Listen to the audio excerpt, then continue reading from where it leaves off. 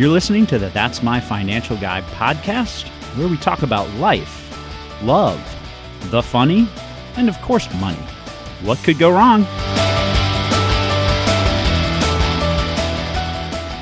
Welcome to another episode of the That's My Financial Guy podcast. I am your host, Brian Haney with the Haney Company, and I am thrilled to have good friend Thomas Love here with me of the Breakaway League.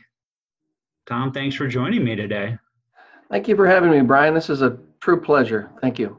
The first four questions that I ask everybody are usually the hardest ones to kind of go through. So I'm sure you put a lot of thought and effort into these. So let's just try to get them out of the way and then we get to the easier stuff. If you could live anywhere in the world for a year, where would you live? Now that was a tough one. That took a calculator, 3 volumes of encyclopedias, and I would probably live on an island with a lake. Nice. So somewhere in the Caribbean, probably. Okay. All right. I like that. I was gonna ask you, island with a lake. You know, I know I've been to a few out in Seattle area and some of the, northern parts of the country, but I would probably go with you there. I'd prefer tropical. I like that. And I don't like salt water, but I do like I'm sorry? Do you snorkel or scuba or anything? Snorkel is fun. I just don't like salt water.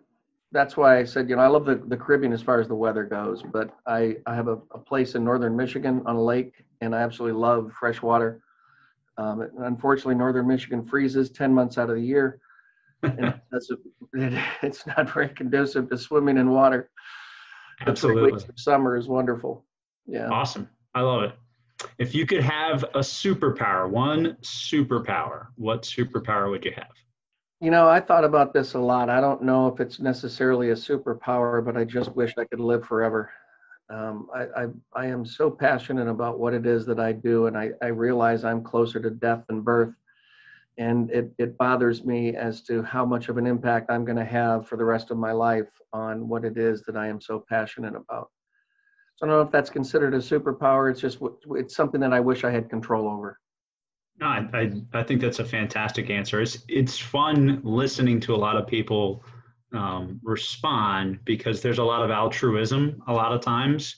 And that's how I heard that, the immortality, wanting to, have that legacy be something that, you're proud of. And for someone like myself, who's passionate about what you do, I appreciate that. I like that answer. That's great. I would like to fly, but I don't know how altruistic that is. It just seems fun. But I have an airplane, so I have a pilot. I don't need to fly. Oh, there you go. Well, see, there it is. All right. Would you rather go to space or to the bottom of the ocean? I would say the bottom of the ocean. Space is infinite, and there's just too many obstacles, too many shiny objects, if you will. But yet the bottom of the ocean is something that hasn't been explored. And I think I could probably not only visualize that, but make sense of it much more so than the infinite space. That confuses the crud out of me. Yeah, I think I've definitely leaned more towards the ocean than outer space. That, all those Final Frontier, Interstellar, the movies that depict somebody floating off randomly and like that's kind of it. That just that terrifies me. So I know we talked before we got started, and you're not much of a podcast consumer. So obviously, I know you're going to start to listen to this one. But what kind of recommendation might you have for our audience for a book that they could consume? Well, we'll talk about this in just a little bit too, looking at the outline. But one of the things that has affected my life is having been introduced to Simon Sinek's 18-minute, 4-second podcast video on TED Talk, the YouTube Start With Why. Yeah. And I was so mesmerized by his message, I basically copied down every word he said for the 18 minutes. And it's changed my life. It has literally, it's made my life easier. It's made my life more fun. And there's a couple of quotes in there, which we'll get into in just a minute, but it literally has changed my life. And my goal is to someday meet him and personally thank him for what he has done and what he is doing. And my income has almost quadrupled, if not quintupled, since 2013 when I first heard him. So I've got nothing but great things to say about him. Well, that's outstanding. I've seen the same talk myself, and it doesn't sound like I've had perhaps the same impact, but it certainly had an impact on me as well. So I appreciate that, and certainly something for anybody that listens to look into, because it is. He does some incredible stuff, and I wish everybody would not just hear it, but then take it to heart and digest it. So tell the audience a little bit about yourself at a high level. What do you do? And really, it's not just what you do, it's why you do what you do, right? Correct. My father was in the business, so I went to college wanting to become an accountant. God. And I think after the first quarter, I began to realize that's not what I wanted to do. But I would come home from college and I would find my father just elated some days, and then come home from college and find him so upset. And I'm thinking, what kind of career that you would want to stick in would give you that such difference in euphoria to being totally upset? So I started to take some insurance courses in college, and basically just really, really admired our professor, who was a retired State Farm guy. And in 1978, I got my license, and I've been doing this ever since. Graduated from college on a Saturday, started to work for a blue chip insurance company on Monday. Never have interviewed for a job, never have been told when to take a vacation. I would not do well in corporate America. But I've been doing this for 43 years. And the thing that was fascinating to me is that I was always exposed to successful people. And what resonated with me was when I was asking these people, what should I do at 20, 21 years old? What can I do to really have an impact on people's lives? Everyone with gray hair basically said, you are entering this business at the most opportune time, because by the time you reach your retirement age, you will be witnessing the largest transfer of wealth this country has ever seen. Your goal, your objective, your vision should be, what kind of a message could you have so that by the time you reached our age, said the people with gray hair, you would be able to have a story that people would want to listen to. So I've been preparing for what's going on right now for 40 plus years. And it amazes me how many people say, my gosh, you thought this through so well. And yeah, I have. I've got 40 years of prepping for this stuff. Everything that's going on right now, we basically discovered or discussed in college. There's nothing new in the financial world, nothing, except education. And I think there are so many misguided people out there as to what education truly means. I have a group of about 50 people now. I run a group called the Breakaway League. And what we do is we teach how to educate, advocate, share, help, and we don't sell. Yet we sell a lot. We average 10 million of premium a year. And we do this by not selling. We do this by educating people on the power of the most flexible financial product ever invented by man. We could all argue about rate of return, but the nice thing about having an organization of smart people is that I've got 5 CPAs and an attorney in our group, and we've all done the math on the equivalent rate of return on how much you'd have to earn out in the real world to net what you're going to get using an insurance strategy. And in some cases, depending upon your tax bracket, it's as much as 27% a year. Yeah. To pay the tax, the state tax, the tax on Social Security, your Medicare premium. These things are not required by law to understand. They're not even required by law to be explained. This is the problem that I see in our profession, is that we give not half truths. We just kind of share what we're supposed to share based on regulation. But when I found out how wealth works about 10 years ago, I've made it my life mission now to teach people how wealth works, not math.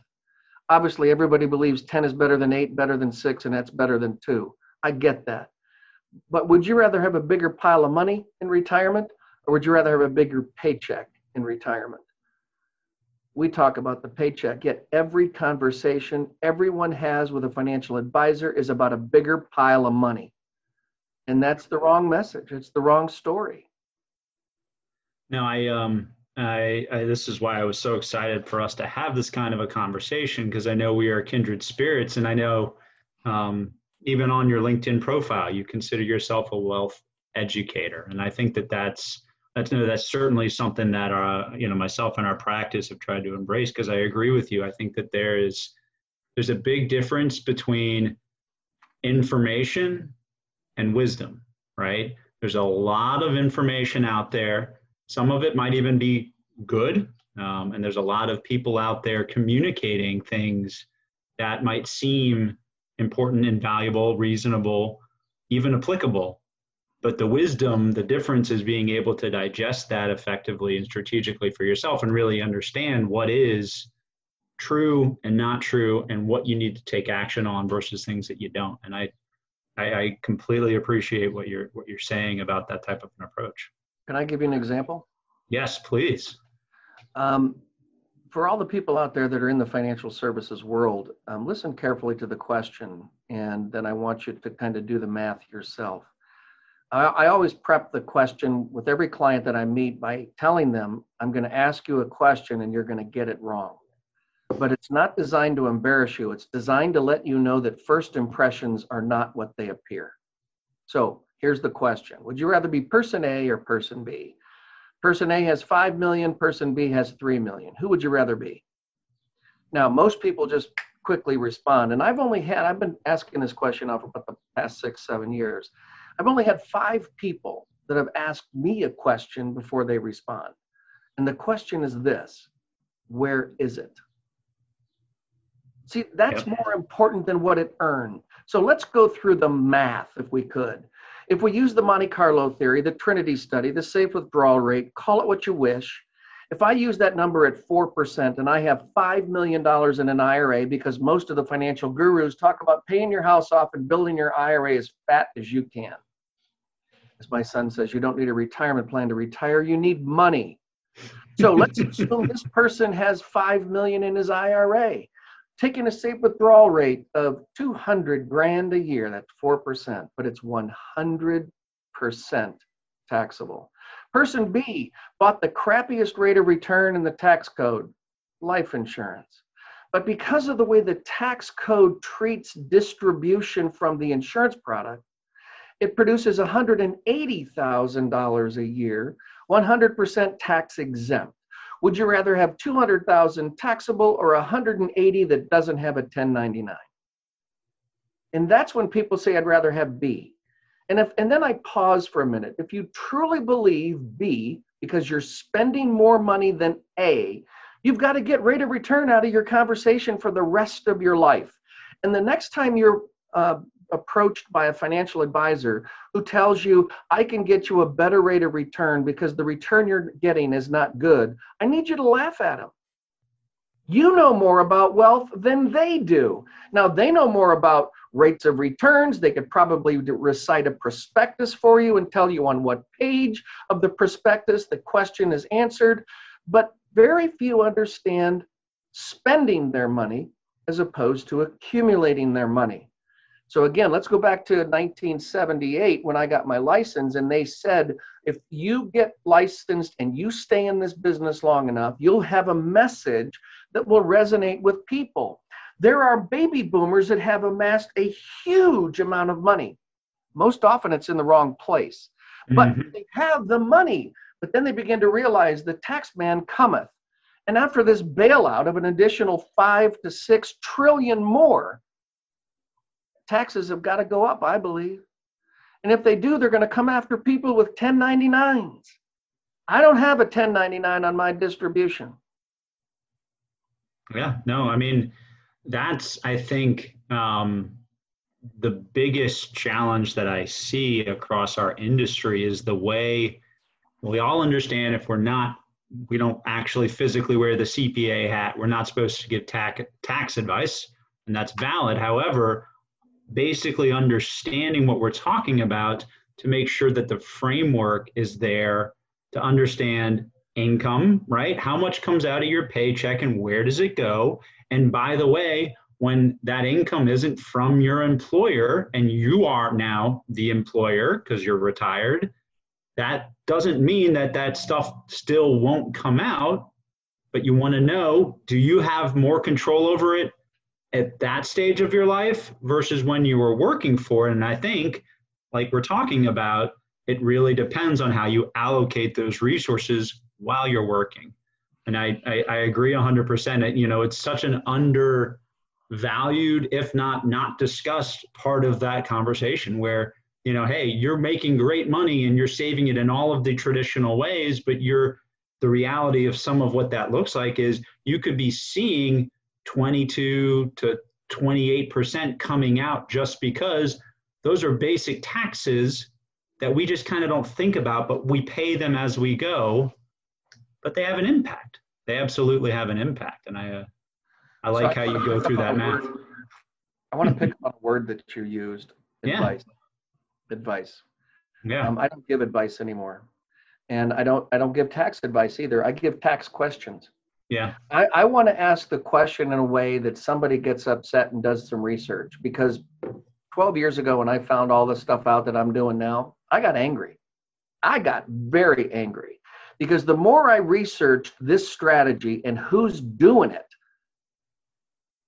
I got angry. And I got angry because what we talk about is 107 years old. Yeah. Yet I never heard about it. And I was successful. I was considered by many to be a success in the business. I never heard any of this stuff. And let me tell you something. The people that get this have been doing it for 107 years, but there's a reason why they don't want the average American to know about this, because there's this entitlement attitude. I'm entitled to know more than you. Yet when you're audited, the first thing out of an auditor's mouth is you're entitled to every financial benefit of every single line of every page of the tax code. It, however, is not the desire of the Internal Revenue to teach you a damn thing that's in it. So if we go through life, and this has been in the code, and we're not aware of it, shame on us. Shame on us. And I pity the people that go out and say, I recommend, I advise you, because that's where the lawsuits come in. We don't have we have our clients sign a form that basically says they've chosen to do this. I'm not giving advice. I'm licensed to enable everything you want, but I am not, do not hold me accountable for your financial decision. Here's what I do. I look at it this way. I help people understand the financial implications of the choices they're already making. Yep. And people do not realize when they have a qualified retirement plan, depending upon which state and city you live in, you could be paid as much as sixth in line. 5 entities could take your money first before you get a nickel. Now, again, if that bothers you, I can fix it. And if it doesn't bother you, I have nothing to offer you. You can't buy anything from me because everything I believe is paying taxes once, and you believe in paying taxes for the rest of your life. I can't take you as a client. No, you're absolutely right. And that's, you know, I think it's not the devil is in the details. Sometimes it's just really about ask yourself and answer the right questions for yourself. So if I asked you 3 questions, do you want to make more money every year you're in business? Do you want to retire successful, the level of success you've achieved up to your retirement date? And do you believe personal income tax rates have got to go up? Now, if you answer yes to all 3 of those questions, what you're admitting, probably for the first time in your adult life, is today represents the lowest income tax bracket of forever. And when we postpone a tax, we postpone the tax calculation. Right. If you want to make more every year, that's called bracket creep. You're going to be putting money into the 10% bracket and pulling it out at 29, 37. Wonderful. And if you know that going in, I'm going to take the tax deduction at 10% and pay back that same dollar and give the government 37 cents on every dollar I take out. And I know that, I applaud you. Good for you. We can't do business together because I think that's asinine. But if you want to continue doing what you're doing, I respect that. We just can't do business together. You don't believe as I do. Yeah. And, you know, there's I'm sure you've seen it, the Power of Zero, great documentary on the tax train is coming. And And you're absolutely right. I mean, I would absolutely venture to guess that the average American, even the moderately affluent American, really doesn't consider the weight of our debt, of our national spending, and what that really will do. I mean, it's like you said at the beginning, some of this stuff really is just math, and the math is eventually going to add up to, fill in the blank what you think the tax implication is going to be, but at some point things are going to change. And I just think, and you see this all the time, that we don't reconcile that. We talk about a lot of the other parts of our financial world that we're more comfortable with, more confident with. People like to avoid speculating worst case scenarios. To me, this isn't speculation. To me, we need to understand this is going to happen at some point, unless we decide as a nation that we're just going to go bankrupt and experience that type of a consequence. And we know that we're not going to do that. So Brian, I'll tell you this, being on the board of the AALU gave me some wonderful privileges, and that was the ability to see every Democratic, and I am not political. I just know I got to see every Democrat candidate's tax plan. Joe Biden has been very upfront. He wants to raise $2.3 trillion of additional tax. So I know if taxes go up, I'm going to make a fortune. My message will have so much more importance than it does right now. Because right now, I believe we're all in the lowest tax bracket of the rest of our lives. And when the taxes go up, yes, I'm going to pay more money, but I'm going to make a fortune sharing this message with people. This is a 107-year-old tax code, how to accumulate wealth, off the radar screen of the IRS for income tax purposes. It's 107 years old, and the wealthiest people in the country have been doing it for years. I just found out about it, and I'm doing it as much as I possibly can and sharing the message with people who will sit down long enough to listen. Well, let's talk about some of the granular points of this message, because you're absolutely right of how critically important it is. I've always considered myself a self-avowed nerd when it comes to understanding certain products, specifically across the insurance landscape, and life insurance is probably one of the top ones that I have enjoyed. Just popping the hood and looking under to see what it's all about. Let's walk through some of maybe the important and fine points of what you talk about when we're specifically talking about life insurance that has and builds cash value.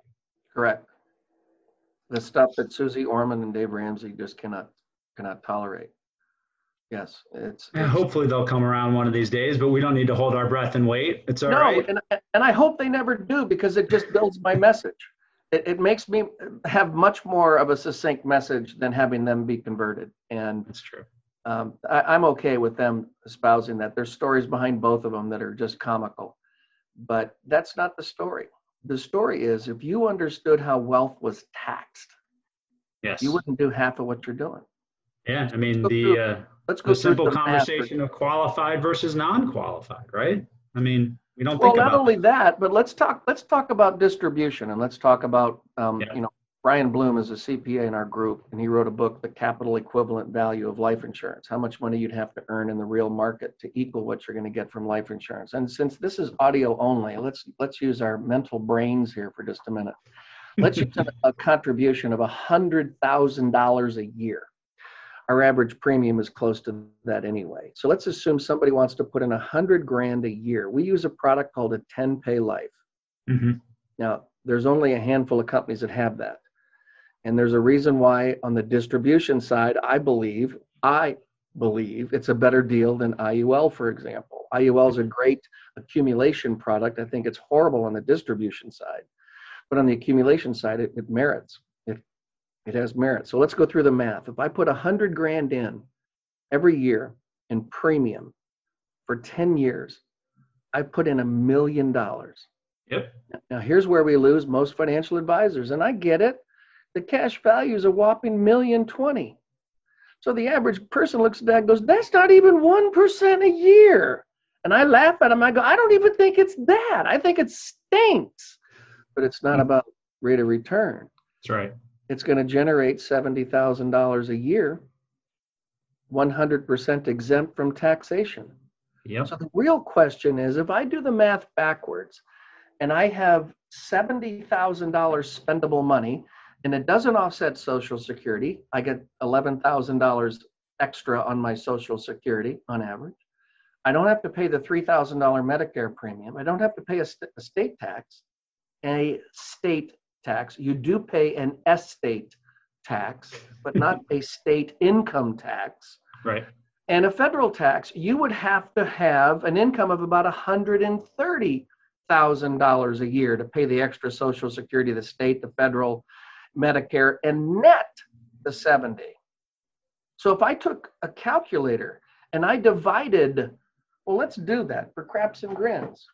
If I have $129,000 income and I divide that by 0.04, I'm going to be able to spend money as if my life insurance was $3.225 million. So here's the real question.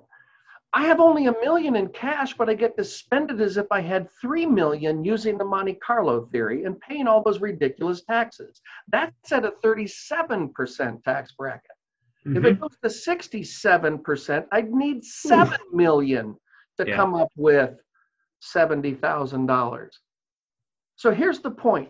What is the rate of return I would have to invest? That I would have to earn on my money over a 10-year period of time, putting in $100,000 a year to build some hypothetical account worth $3.2 million. Well, we've already done the math and it's north of 20%. Now, life insurance isn't a 20% rate of return, but the people that understand how wealth is taxed will enjoy an equivalent of a 20% rate of return on something else. And again, that's at today's low tax bracket. I didn't want to get too granular, but the math is phenomenal. And when you look at the products that are out there, I mean, there's all kinds of ways that you can achieve financial independence. Yeah. But it all has to do with the product that gave you the wrong first impression.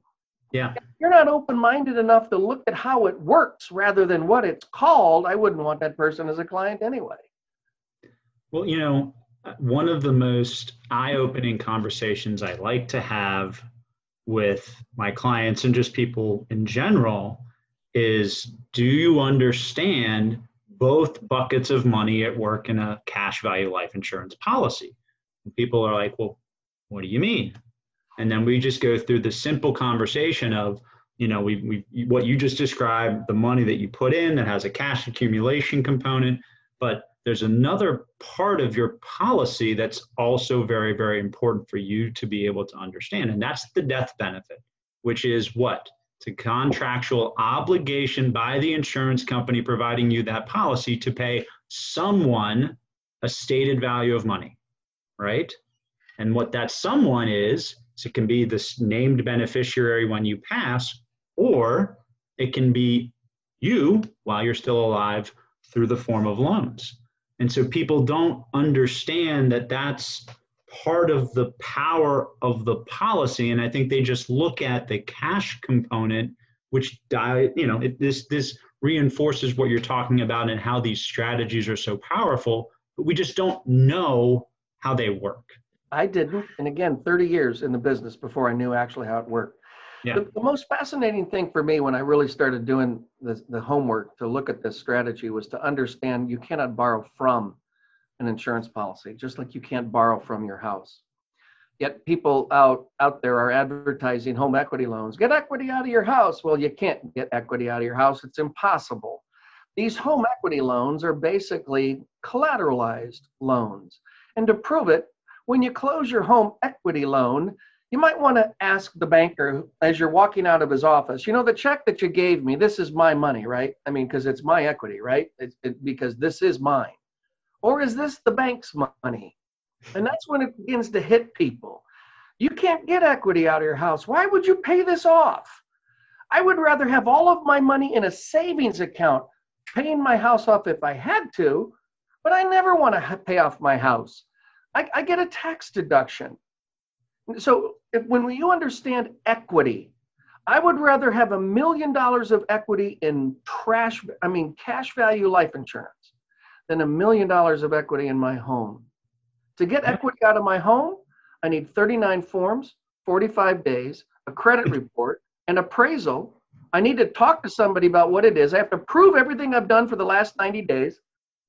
This is what it takes to get equity out of my life insurance. Insurance company, yeah, this is Tom. Yep, I know there's a lot of money in there. Listen, could you wire $1 million to my account? Could you really? Great. And how soon? 2 days? Thank you very much. Appreciate doing business with you. Click.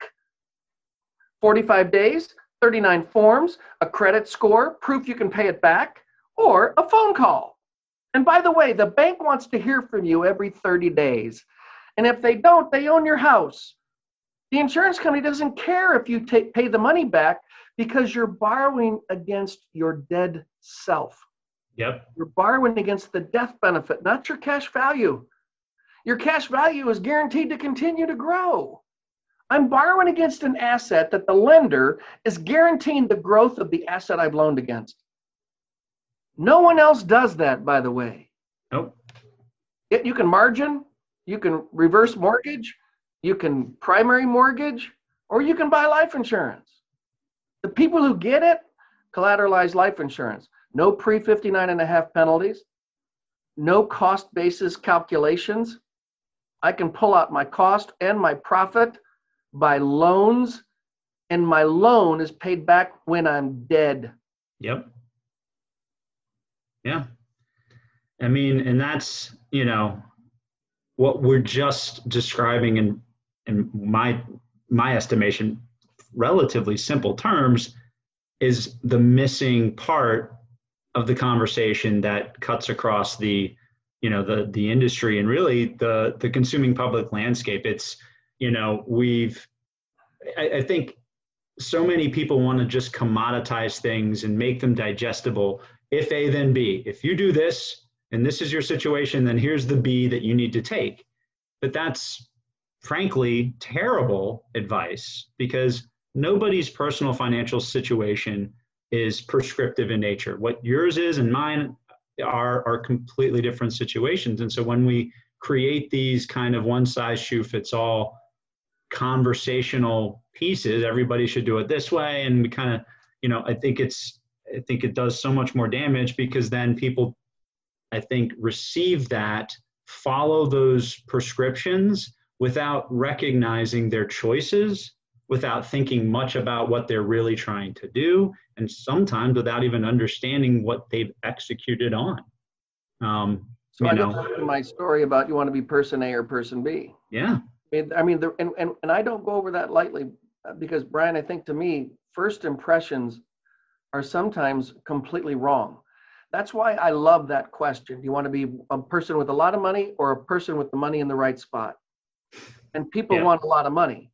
And then when they understand the rest of the story, as Paul Harvey used to say, then you begin all I want my clients to do is think. I don't want them to buy anything. I want them to think. Because if they think through this, I promise my clients two things. Number one, I will always be cognizant of the fact this is your money. And most important, it's a lot. So it has nothing to do with me. I am not in this equation. Here's where you are, and here's what's going to happen to you. And if you're okay with that, so am I. If you realize what's going to happen to you is not what you thought, I can help you change course.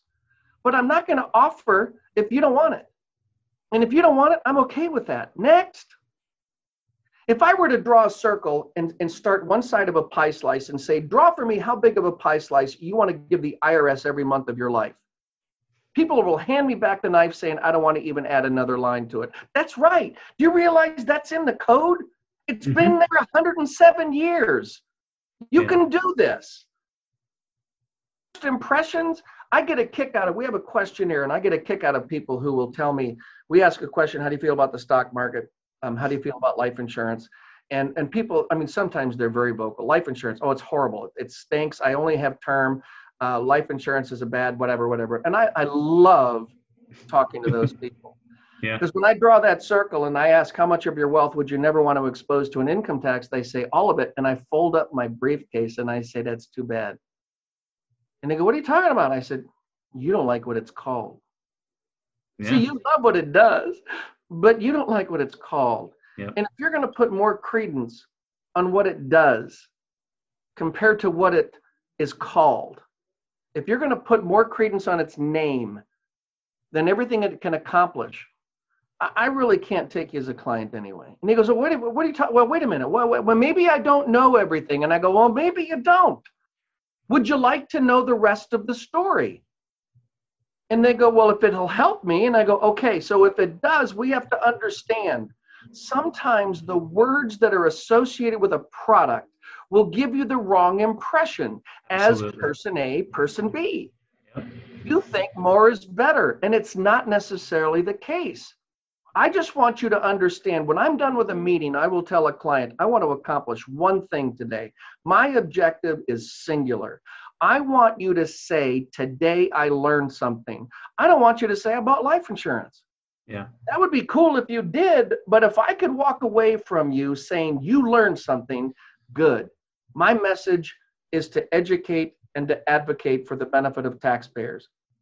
Yeah, no, I completely agree. And that's why we're kindred spirits. That was my passion behind even having a podcast like this, is to allow more people to hear messages that they may not already be hearing, and also to be empowered to make the right financial decisions that they're trying to make. We're all trying to make good financial decisions. The problem is we don't understand. We don't understand the variables. We don't know necessarily all the consequences. We may not even be able to see all of the appropriate options we should be considering. And that's exactly why going through all of this is so important.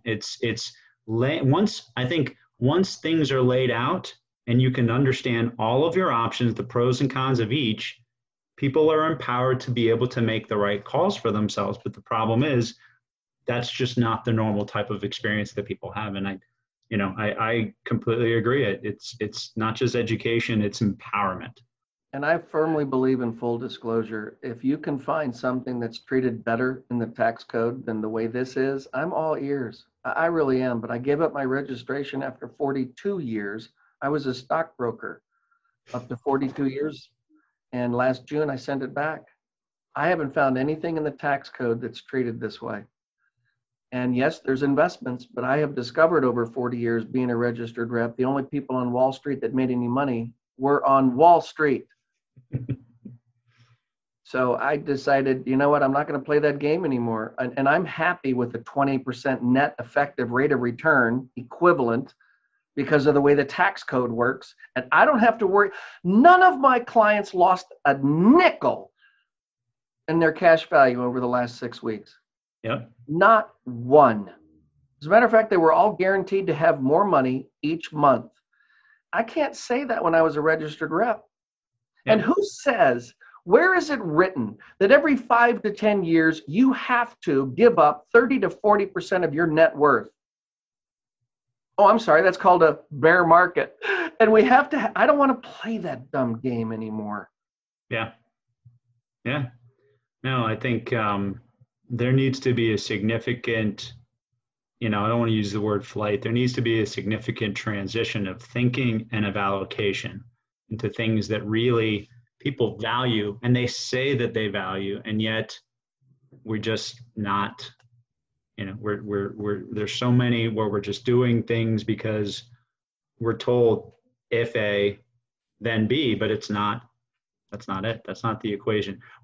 Our practice works a lot in the association space. And we have a lot of conversations with executives about various options for executive compensation and packaging. And I think what we're talking about is a great place for that.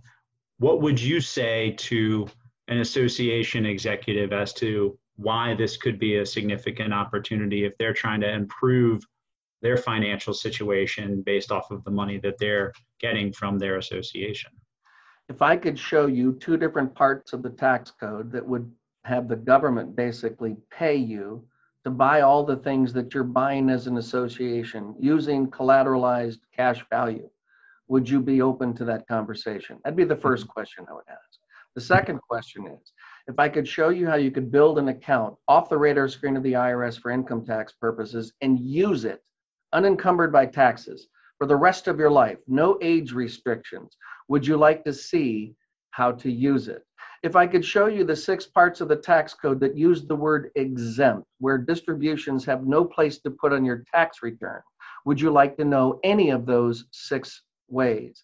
If I could show you 5 strategies where you could retire and not file a tax return, would you like to see any of those 5?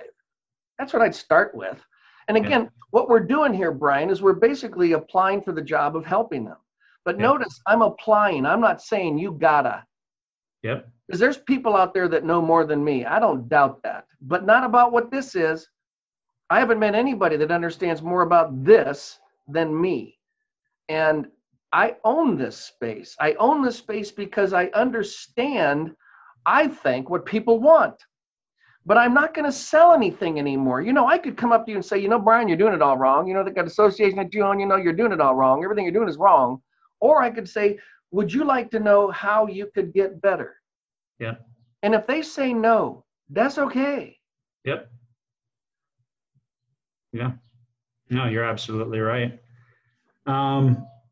We've covered a lot of ground, and I know our audience is going to hopefully not just love this, but start thinking differently, because it's like you said, you like to challenge conventional wisdom. It's and that's, we've just had a great conversation that really does. It challenges conventional wisdom. And I appreciate you making the time and the margin to do this. Any final shout outs that you'd like to make? Anything you want to plug? Well, I'll plug the website. There's thebreakawayleague.com. Mm-hmm. Pretty much kind of tells people what we believe and why we believe it. I have written 2 books. One of them is The Explanation of Services, how to answer the question, what do you do for a living? Does the answer really matter? The answer is yes, it does matter. And then I wrote a book called Turning Clients into Advocates. It's Easier Than You Think. Both of those, and one is a course. The EOS, Explanation of Services, is actually a course, and that is available at theexplanationofservices.com. Awesome. If somebody wanted to get a hold of you, what's the best way for them to do that? This toll-free phone number, 1-800-200-LOVE. Awesome. 1-800-200-5683, or contact us on the website, thebreakawayleague.com.